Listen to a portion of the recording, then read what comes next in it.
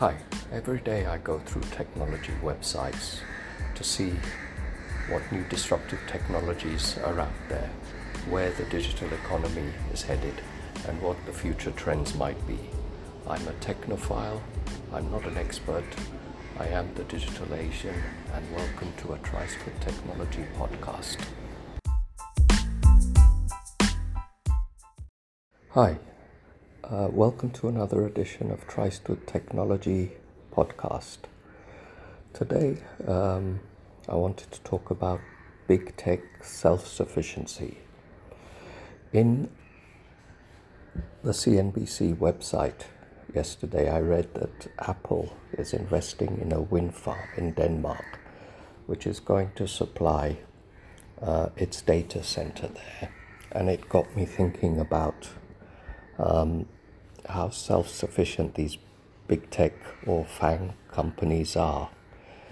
Like, take this Apple example. It's investing in its own energy supply to supply its data center. It's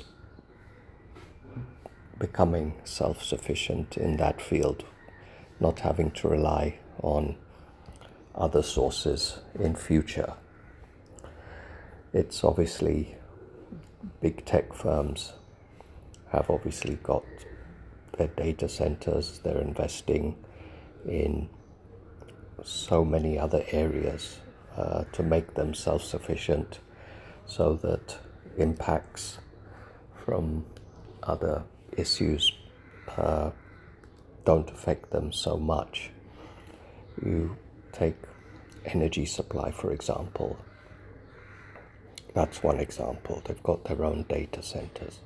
They're investing in, some of them are investing in semiconductors, their own semiconductor chips, so that they're less reliant on other sources.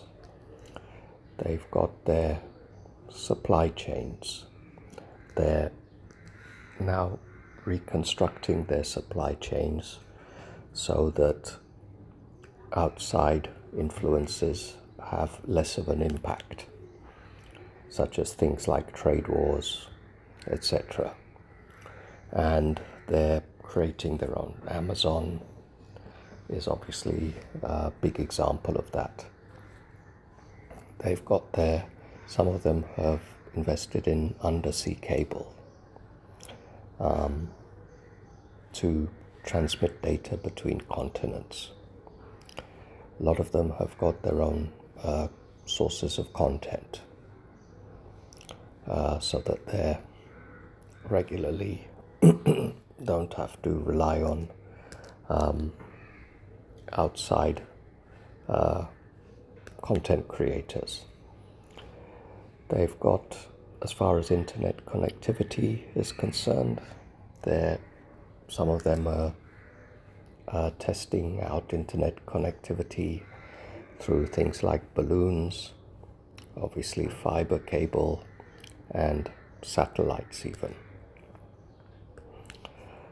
to make sure that they themselves become ISPs to their users if they need to, so they can, again, self-sufficiency there. They've obviously for some time now got AI algorithms developing, improving all the time. And just as an aside, I think this was one of the issues in TikTok that I heard about on the news, that would the purchasers of TikTok operations in US or elsewhere, would they get access to the TikTok algorithms? So, but these big tech firms have already got their own algorithms, which have been developed and are developing continuously. Some of them are into things like quantum computing and a lot of other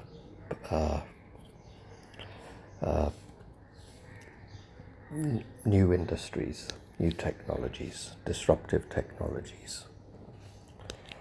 Now they're pretty much a world to themselves, and they supply a lot of services, products to the users within their ecosystem. I think it really is about keeping people in their ecosystem, and I guess the more you can be self-sufficient in things that you need, your basics, things like computer chips is one, obviously. If you don't have to rely on outside suppliers and you've got your own supply, that's a big, huge advantage.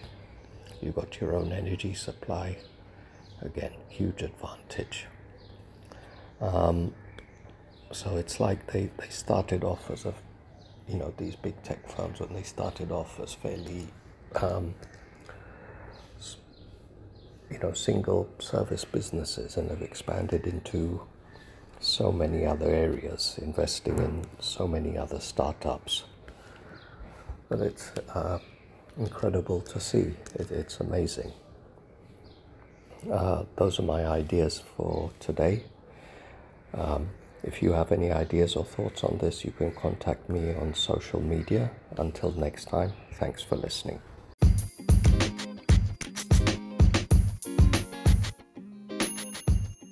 Thanks for listening. If you enjoyed that, then follow me, the DigitalAsian, on social media. Thanks.